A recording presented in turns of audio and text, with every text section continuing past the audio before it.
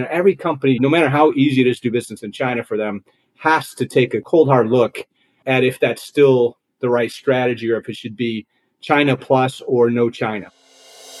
I'm Carl Siebrecht. I'm Jordan Lawrence. And I'm Ben Dean. This is the Logistics Leadership Podcast.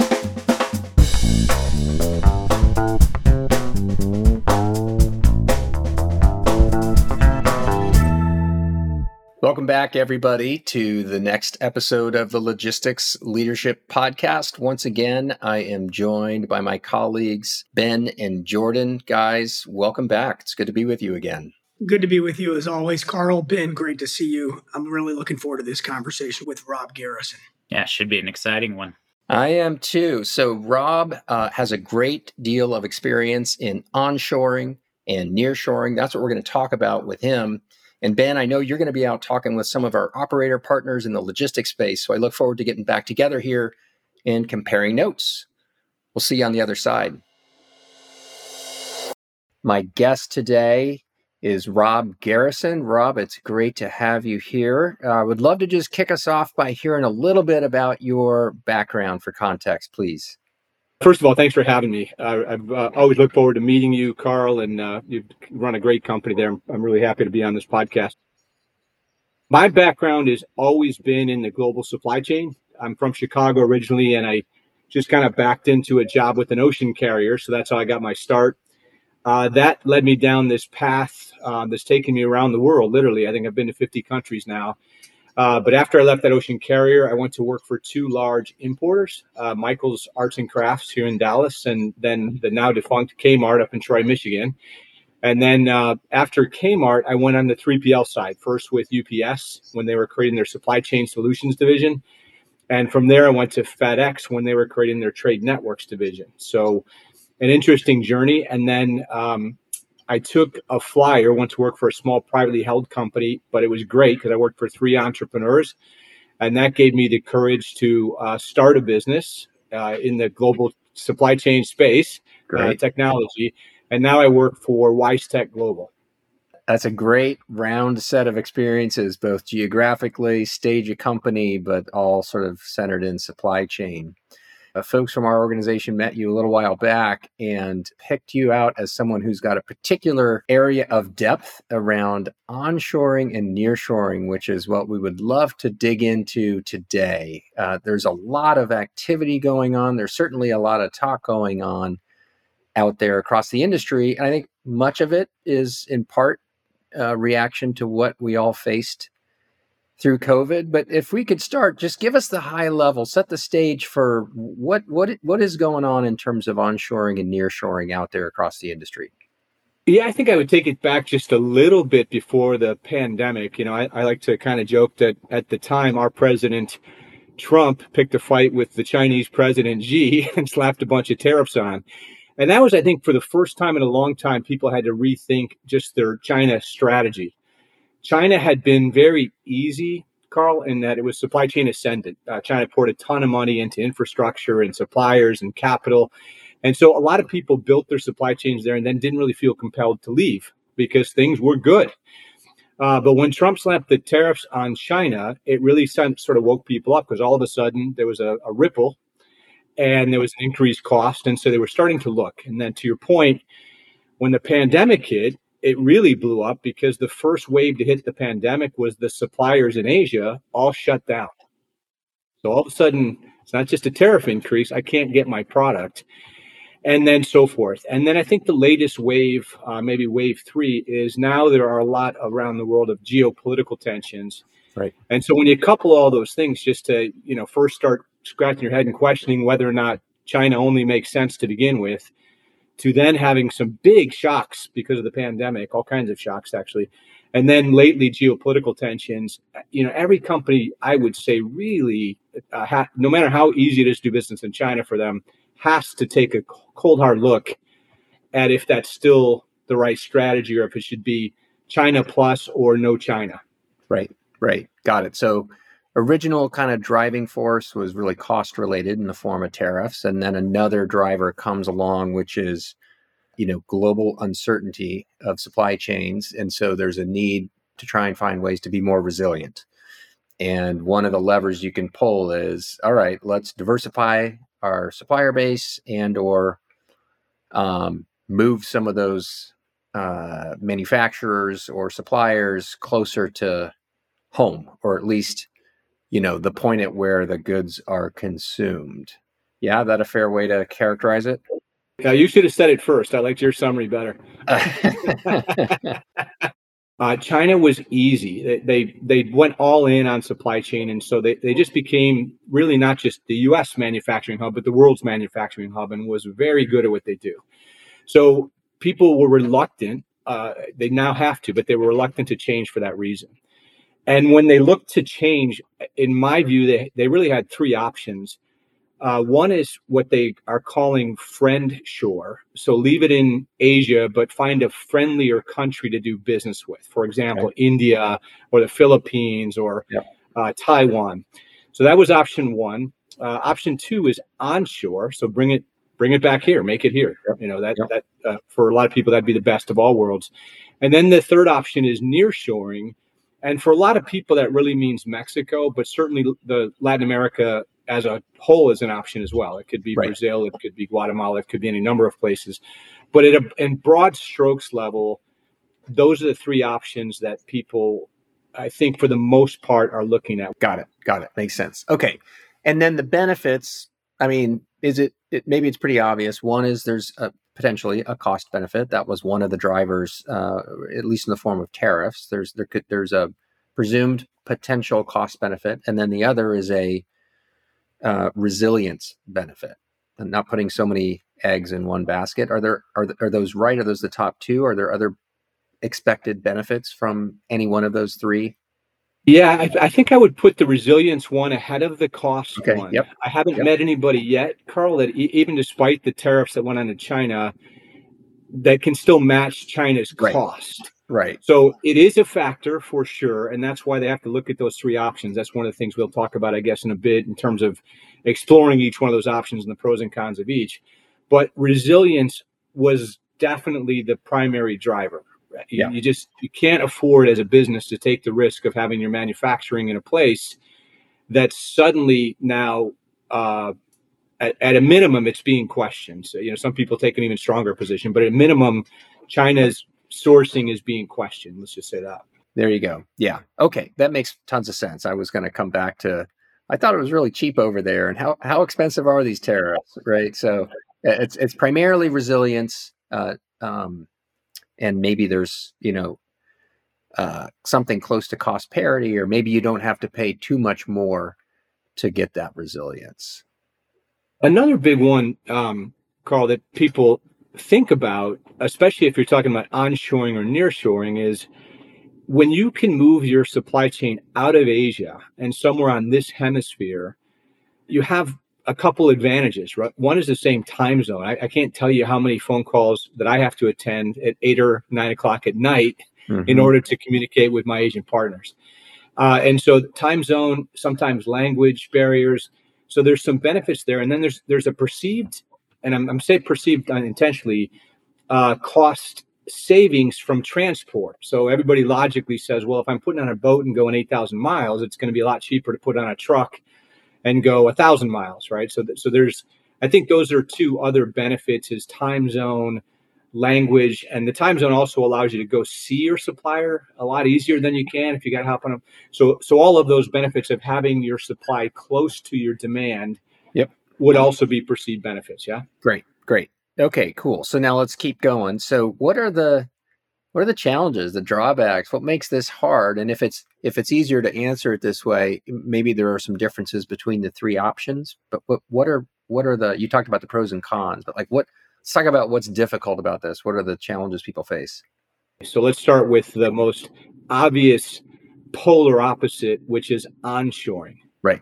Bringing what was made in Asia somewhere, China or somewhere, back to the United States. There's a couple of things that are, the most obvious one is it's a lot more expensive to do things here. We have a lot more regulations here than there are in Asia, for sure. And you're going to have to bring capital because the infrastructure to support that manufacturing doesn't exist. And so you're going to have to bring capital on the front end. You're going to have a larger expense to operate, and you're going to have increased regulations, which can also lead to another increase in cost to operate. So Yep. I think the fourth one I would throw in there, and I maybe you have a better handle on this than I do, Carl, given your business, but I think the other one that people have to think about is available labor force, because typically the people working in those factories making those products are on the lower end of the scale in terms of skill set. So you need a lot of low cost labor to man those factories, right? It's not a highly skilled, high paying profession. Yeah. Yep. How would that compare to, let's talk about nearshoring, so Mexico or Latin America? It sounds promising. There's a lot of benefits to it. In your experience, what are some of the challenges or the watch outs for folks who are embarking or want to potentially embark on that path?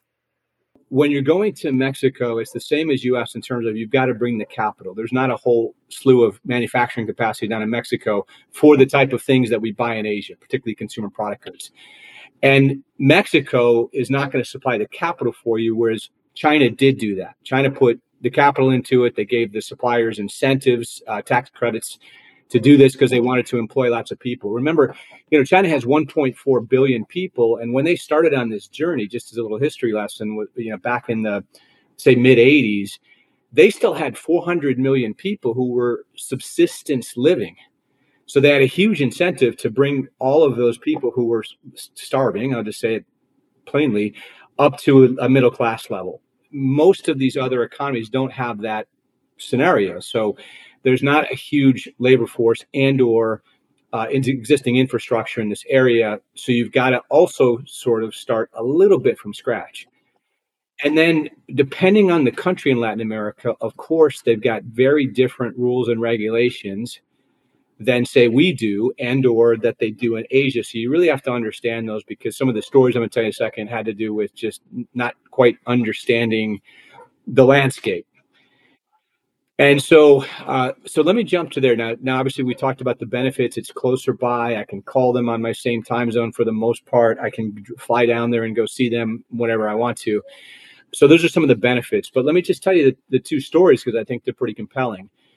One made the decision quickly to move down to Mexico, hadn't really thought through the ramifications. But one of the things the gentleman said was the supplier in Mexico offered to give me 90-day lead times, and I was having 180-day lead times from China. So I thought right off the bat, I'm going to gain 90 days. This is going to be great, right? Even if there's hiccups, I'm going to get my product to market twice as fast. What he wound up sharing, the long story short, was that the Mexican supplier was still relying on parts manufactured in China. And so he actually wound up with 270 days. So instead of cutting it to 90, he's actually at 270 because the parts have to be imported still from China to Mexico. And by the way, everybody should keep in mind that Mexico and China have a good trading relationship. Yeah. And so, and they buy stuff from China as well. So that's what wound up happening in his situation. So he hasn't yet gotten those gains. Now, he is optimistic that over time, his supplier in Mexico will be able to store up enough inventory, even though it comes from China. But I would still just draw this thing so people can really think through this, which is, I don't know that even building inventory that was made in China and stored in Mexico solves your problem of resilience. Because if that's still the source of supply and there's an issue, you have the same issue. So I thought that one was an interesting one. And the second example was a company that went down to Mexico, and that's why I brought up the regulatory, didn't really understand all of the regulations. So she jumped in on the point about a lot of her raw material was still coming from China. But she also said that at times they were at a complete standstill because one regulation or another was preventing them from getting the product into the United States, just for lack of understanding, or sometimes the rules would change on them. So I don't want to say that there was anything nefarious going on there, but sometimes the rules would change. And so both of them are having a tough time. Both of them at this point, one 4 months into it and one a year into it, is really questioning if they made the right decision, if they were too hasty in that. Interesting. Now, I'm an optimist, Carl. So I would say I think both those issues over time may sort themselves out. Save the one issue of the raw materials still coming from China, because that still poses the same risk. So that's sort of the onshoring and nearshoring story. Unless you've got any other questions, I think that's at least a high level summary of the pros and cons of each. Yeah. Very helpful. Very helpful. And I love the stories. It helps bring it to life here. Another question for you. How long is this journey in terms of it, if I were to decide, yep, I think I want to move manufacturing from China to Mexico, what's the project timeline of that? If I'm a big, like a big enterprise with a fairly, complex supply chain, is this, am I taking on like a 2-year project, a 3-year project, a 6-month project? What is this? It depends on what you're trying to do, and if you've got some established people making some part of what you do, then it's obviously going to be faster. If you've got to start from scratch, I'll share one more story with you. This one happens to be a story of a Chinese supplier. They manufacture in China currently furniture, lots of it. They supply to lots of furniture importers in the United States. And when they saw what was going on, they saw the same risk to their business, existential, as everyone else. So they decided to move their manufacturing to Mexico. They made that decision almost a year ago. They got an agreement from, I can't remember which province it was, but it's near our southern border. And so they were building a logistics park there specifically for manufacturing. So they got approved to get into that zone, and they applied for it, put the capital into it. A year later, they still haven't broken ground on that facility. I don't know all the details as to why, but that was 1 year just to get the approvals in place and the right location in place to even be able to make that move. So from the sound of those first two stories, they were both able to move relatively quickly because there was some existing infrastructure that they kind of tapped into. I think one said 3 months, the other one said 6. Yeah. Here's another story, though, where somebody's starting greenfield, and a year later, they haven't even broken ground on a facility. Yeah, there you go. And I'm sure it makes good sense. This is all very scope dependent, right? Yes. But it's not to your point, unless there's existing infrastructure there that you can kind of turn the lights on and get it going. It's capital intensive, and it's going to take a while. I love the way you're going. I really hadn't thought about the question and the timing just to get there. But I also have a client who owns their own facility in Mexico, and they make one of their products in Mexico. Everything else they buy from abroad, but they make one specific product in Mexico. They bought a facility that already made this product, and it was a big seller for them, so they bought it. The challenges that they talk about, even though they own the factory, were a little different. They said even though they own that factory and is closer, the quality levels and the productivity levels aren't the same as what they experience in other places. So they still have quite a bit of management challenges to make that facility more productive and more efficient so they can get the cost down. And that's not easy either, even though you think, hey, it's Mexico. Going into a factory that's native language is Spanish, unless your native language is Spanish as well, is also no easy feat. That makes sense. How do companies think about the distribution and logistics element that is paired with the actual manufacturing movement, right? So I've got manufacturing happening in place A, let's call it China, and I intend to move it to either the US or Mexico. Okay, well, I've got flow of goods currently in place going from China across the ocean through a port deconsolidation down, outbound logistics XYZ to my customers. But now I'm moving the manufacturing part, and now I've got to reroute the goods. Sometimes that would include both the raw materials. Now I've got to get from somewhere into this new location and then my outbound. So how should one think about that part of the move in terms of whether you're onshoring or nearshoring? It's quite complicated because many of these people have fixed infrastructure surrounding where they've typically sourced it. So, I know so many people that have built or are long-term obligated to facilities in, say, Southern California or the Northeast, where all the people are. And so because it's not just a matter of I get these containers and then I sell the product. Many times, because there's such a long lead time, they're storing them and then they're actually doing their sales out of those distribution facilities. Sometimes they've got showrooms attached to them. And so there's quite a bit that has to be thought through from a distribution standpoint, but mostly related to sales. Yeah. I mean, the distribution challenges can be overcome, but to your point, should I leave my facility in Southern California because that's sort of maybe a meshing point for Mexico and Asia if I continue to do some stuff for there? Is that the right answer? And then I've got all kinds of timing challenges. So it does make it more complicated. Now, if I was going to go wholesale Mexico, I would still say, there's plenty of available industrial space on the southern border, just like there is on the West Coast and the East Coast. But there's a lot of capacity from Asia to the East Coast and the West Coast. Yeah, makes sense. In your experience, and what are you seeing out there in terms of, are there particular industries that are more interested in making a move like this than other industries, or is it pretty widely spread or evenly spread? Yeah, so I'm gonna share maybe a personal bias with you, and then you can tell me how you think about it, Carl. But Yep. I study the history of trade too. I'm truly all in as a global trade geek, and you'll remember that there was a time when most of this stuff was manufactured in the U.S., going all the way back to, I used to speak at an MBA class, and I'd always get a lot of grief for the China thing, and I'd put up a picture of 25 women hunched over a sewing machine, and it was in New York. I mean, that's where we used to make shirts and sweaters, right? I like to think that we progressed up the manufacturing chain to where we had more complicated manufacturing, which meant that we could afford the regulations and pay people more to do that work. Yeah, like automobiles and airplanes and so forth.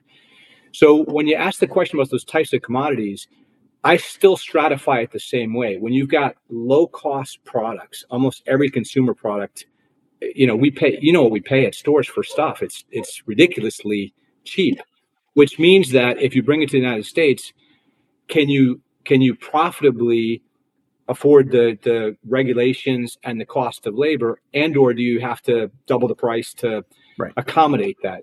So I'm answering your question a long way, but just to give you a picture, that I would say in general, you could look at it as the lower the cost of the product, the more difficult it is. And then the opposite could be true. So if you go all the way up to semiconductors, I think we've agreed to spend $5 billion or something to build fabs in the United States.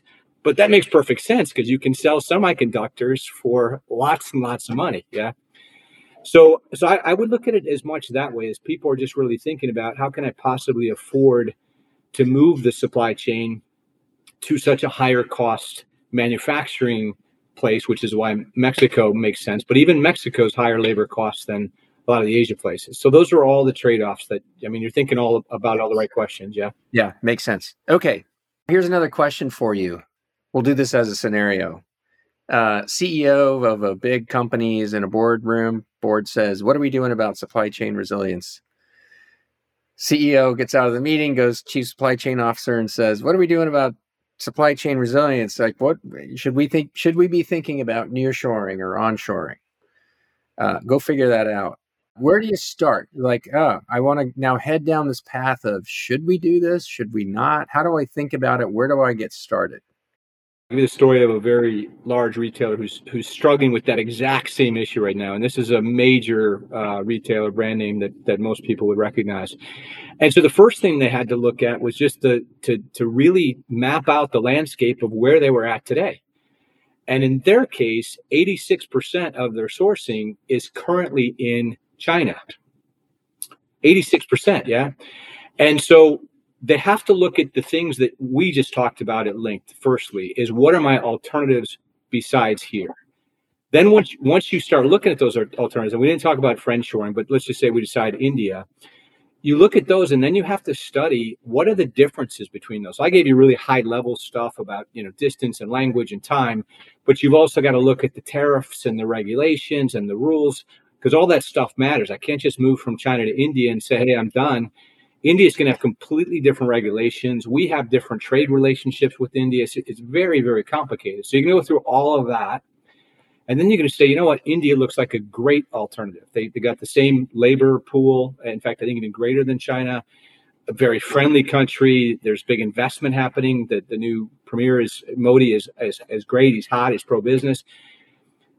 However, then you have to start to think about, is the product that I make in China even made in India? And so to your point, now I got to start from scratch, right? And in many cases, these companies are finding that they can't get gas grills manufactured anywhere else these days besides China. Why? Because China has the steel. And so even if you could make it in India, you'd still have to get the steel from China and or from the US. And now your grill, that we're gobbling up for, $200 for a Weber, I guess, is now $600.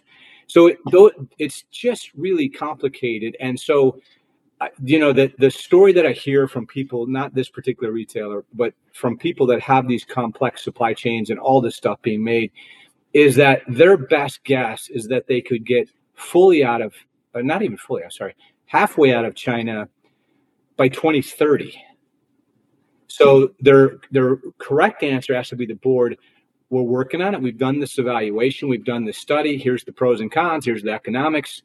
And we know we have to do it. But if we did it quickly, it would burn our business down. So we're going to do it in a measured way. And so people are now calling that China plus one or China plus two type strategies, where they're moving either part or all of it as quickly as they can, but still slowly out of China and into other areas. And there you go. I think that's going to be ultimately where we land, Carl, is unless something goes really awry with the relationship. I think that's where we're going to land, is we're going to say China's still a great partner for this. They may not be a great partner for other stuff. And we want to keep them in the mix. We just can't be solely dependent on them for all the reasons we talked about. That's right. And for a big company in particular, this is a multi-year journey, right? Like almost, set a target by 2030. We want 50% is a way. And I've heard that as well from other big companies that resonates. It's like, boy, start down the path, understand the options, put a stake in the ground about the outcome you want by a certain time period. And then it's just a lot of very detailed work. And to your point, when I'm talking about those considerations, I gave you some simple ones like tax regulations or labor regulations or U.S. government regulations. But there's also sort of the considerations of another big trend that's really hit the U.S. in a big way, which is ESG. Because there's, at the simultaneous of this resilience, there's a big call for people to be more transparent in their supply chain. So you're also having to think about, who are these new suppliers, and are they any greener than my current suppliers? Are they less green? And so it's a very complicated business environment for folks because the world's changing very quickly. There's a lot of risk out there. And because China has been ascendant for 25 years, everybody it was easy. I'll just say it was just easy. Now not so much. There's no longer an easy button. Last question for you here. Where do you see this in 3 to 4 years? What will be in front of us in terms of the trends in onshoring and nearshoring and what's going on? One of the trends that I think will have a major impact on this discussion is what's happening in technology. The advancements in technology could change the entire landscape here, because if we can do things more efficiently, more effectively, with more information and insight, with, in some cases, robots, then it changes the equation of almost everything that I talked about completely, because most of those current state situations are because we have a very largely people business, both in terms of the manufacture of the product, the people who manage the product, the people who transport the product.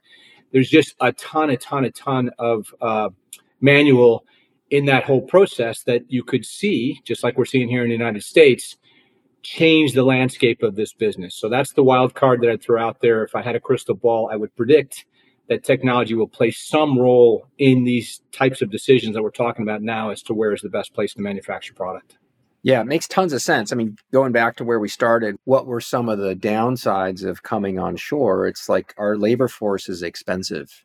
And if you can change that equation through technology and automation, it starts to make the relative business case a bit stronger to bring it home.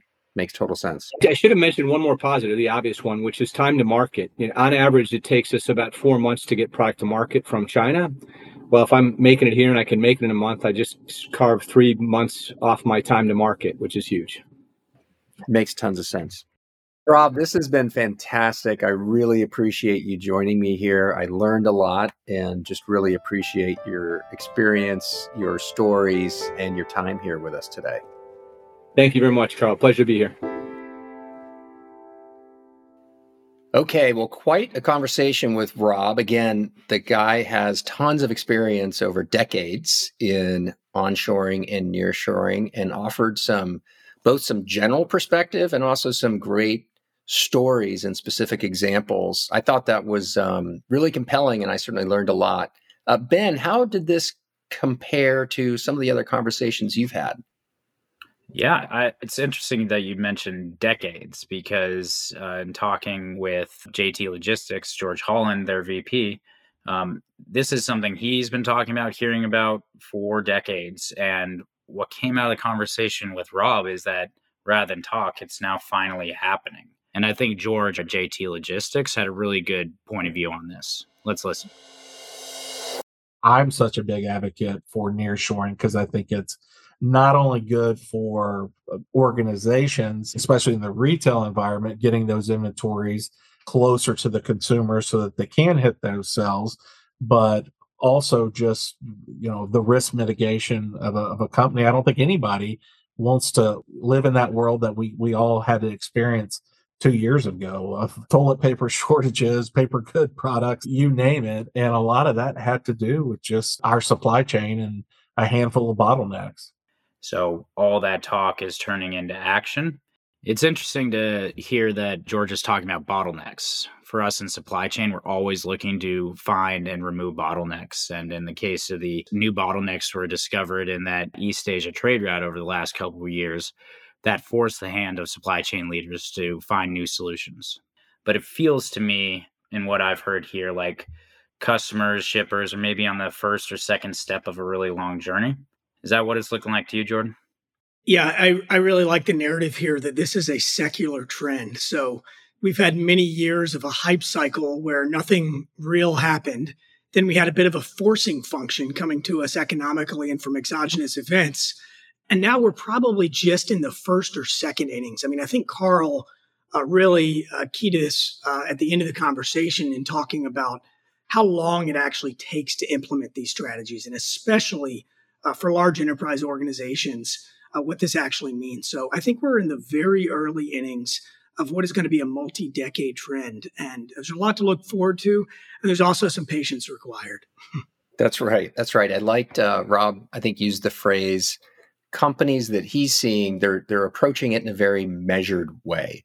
And of course, that makes good sense, right? There's an operating business that is ongoing, serving customers day in and day out, and going through a strategic shift of moving, in most cases, a portion of that manufacturing base closer to home.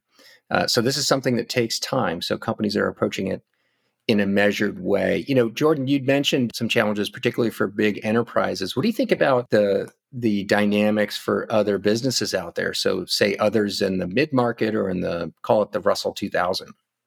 Yeah, this is purely speculation on my end, but very curious to see how this unfolds, especially over the coming years when we're in the second and third inning. A mid-market or the Russell 2000 constituent companies, mid and small companies, really have the ability to move a lot faster and to act in a more agile way. And so I will be curious to see as this unfolds, if they're not the first movers, where you don't have as much infrastructure and you don't have the degree of capital required to shift something that's very complex, a large manufacturing base, from one side of the world to the other. And I think it just really hinges on how flexible and how agile is your supply chain. And the tendency for flexibility and agility is a little bit stronger in these mid-market companies. So a speculation on my side, but very curious to see how this unfolds. Interesting, right? And did you guys touch on this, Ben, in your conversation as well? I think you're right on that mid-market companies are better positioned to be more agile and implement some of these changes quicker. But it doesn't mean that the largest companies aren't moving in this direction. So George speaks to this about the speed with which this is going to happen. Let's listen.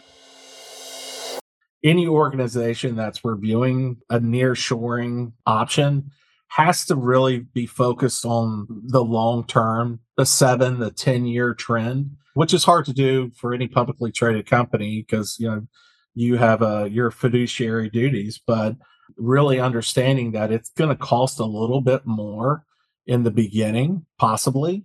But as these trends stabilize, as security improves in Latin America, you're going to see a greater emphasis and shift to nearshoring.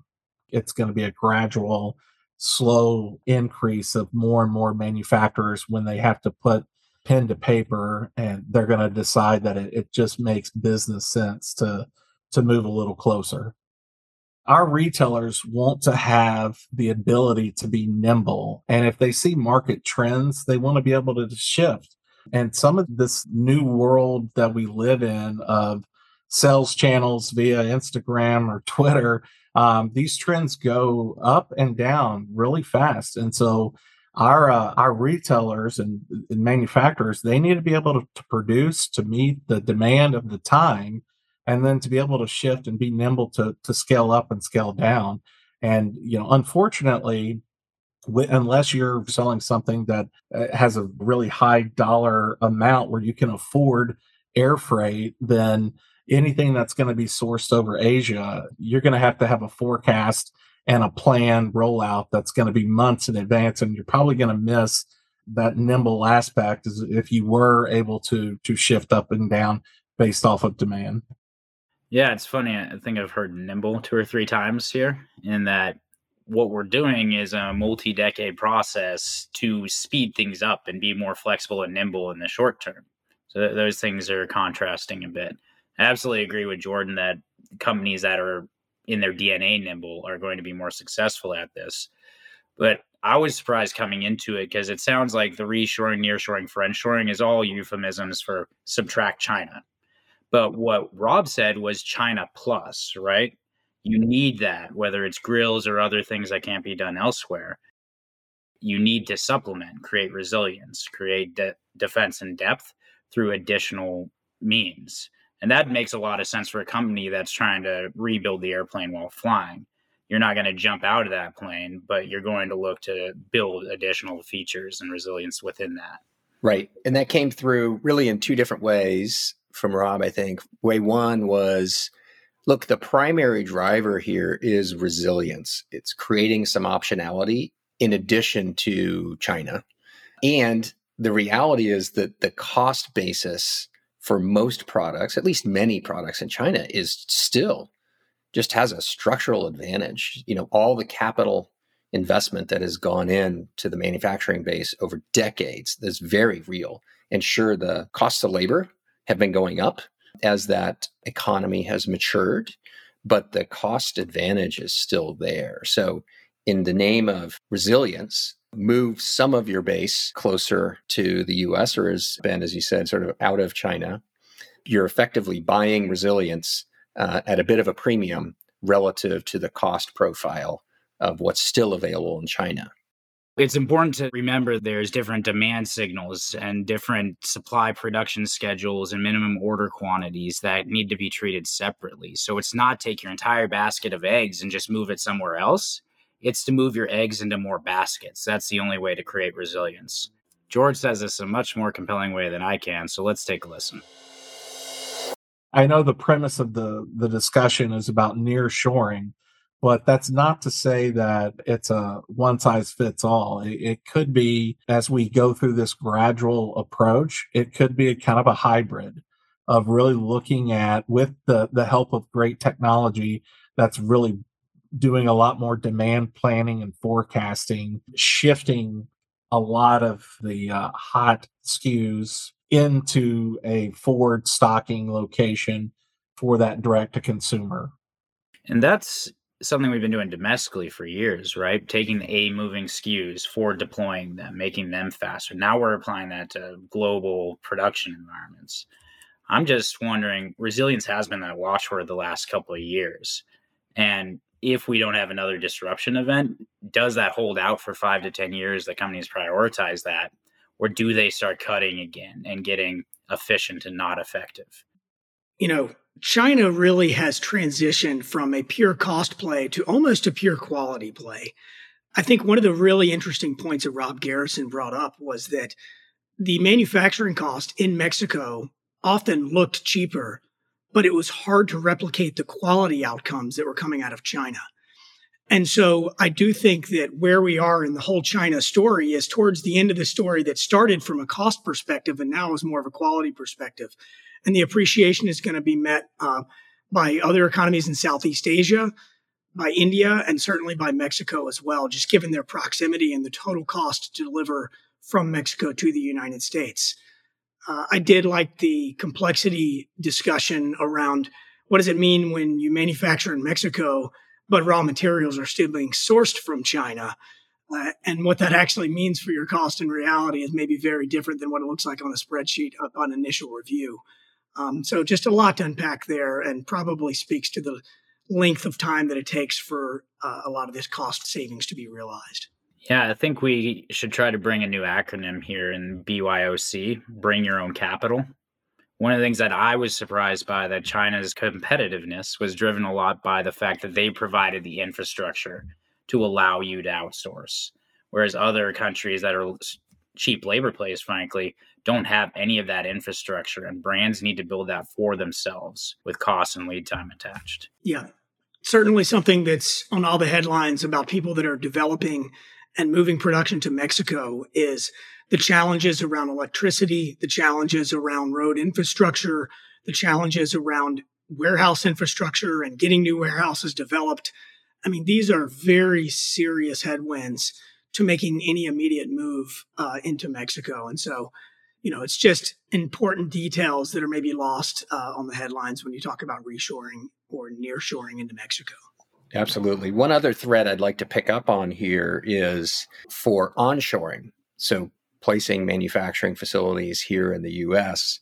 He mentioned regulation, of course, capital investment, but he also mentioned the competition for labor, which we certainly hear quite a bit, is that there's an overlap between the labor market of folks who might work in a new manufacturing facility and folks who will work in the logistics part of the supply chain as well. Yeah, that featured prominently in my conversation with George at JT Logistics. When you look at both the type of space you need for a manufacturing environment and the type of labor force you need for that, it very closely parallels what you need for distribution and fulfillment workers, whether that's within the four walls or carriers and transportation. So there's a headline risk here. If you're a 3PL in the supply chain space domestically, is that it might get to be a little more crowded labor market, a little more crowded capacity market. And I know we'll talk a bit more about that in upcoming episodes. But I think it's much outweighed, and George speaks to this as well, by the opportunity that creates.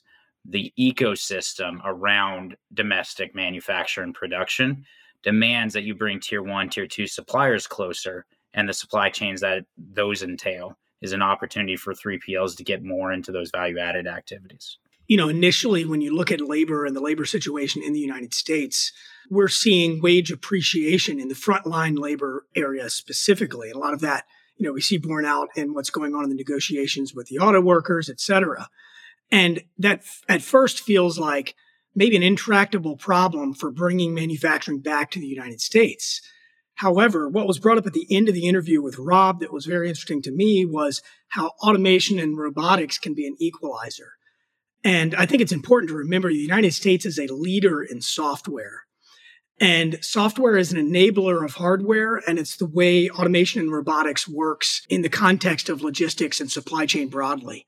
And so it does feel like as this trend unfolds, somewhere in the future years, as automation continues to improve and the cost of automation continues to come down, that could be the great equalizer that ultimately spurs traditional reshoring back to the United States, not just the friendshoring to our nearby neighbors. It's such a great point, Jordan. And we heard that from Rob. We've heard that from some of our other guests. And frankly, we hear that from many of the companies that we interact with as well. How quickly that will become real is another question, but it's happening. It's becoming real, as we speak, certainly on the logistics side, and also on the manufacturing side. It's a different calculus to say, should I move my manufacturing base from China to the US? It's a different question to say, should I do it given that I can build fresh manufacturing capacity with the latest advances in technology, which creates a completely different calculus on the cost per unit of output, so to speak. Yeah, really strong points on the automation side. I think this is something meriting its own standalone episode in the future, if I can plug for that. 100% agree with that, Ben. I was thinking the same thing. So let's plan on doing that. This has been another great episode. Once again, Jordan and Ben, thank you both for your contributions here and your insights. And let's keep this conversation going. You've been listening to the Logistics Leadership Podcast presented by Flex. If you'd like to learn more about the podcast or join the logistics leadership community, check out this episode's show notes and visit flex.com/logistics leadership podcast. Keep the conversation going. Email us at leadershippodcast@flex.com. The Logistics Leadership Podcast features original music by Diaphonic. The show's producers are Robert Haskett and Adam Kappel. Here's a quick pro tip. Instead of chasing down the next episode, why not just follow the show and have it appear in your feed automatically? Thanks for joining us.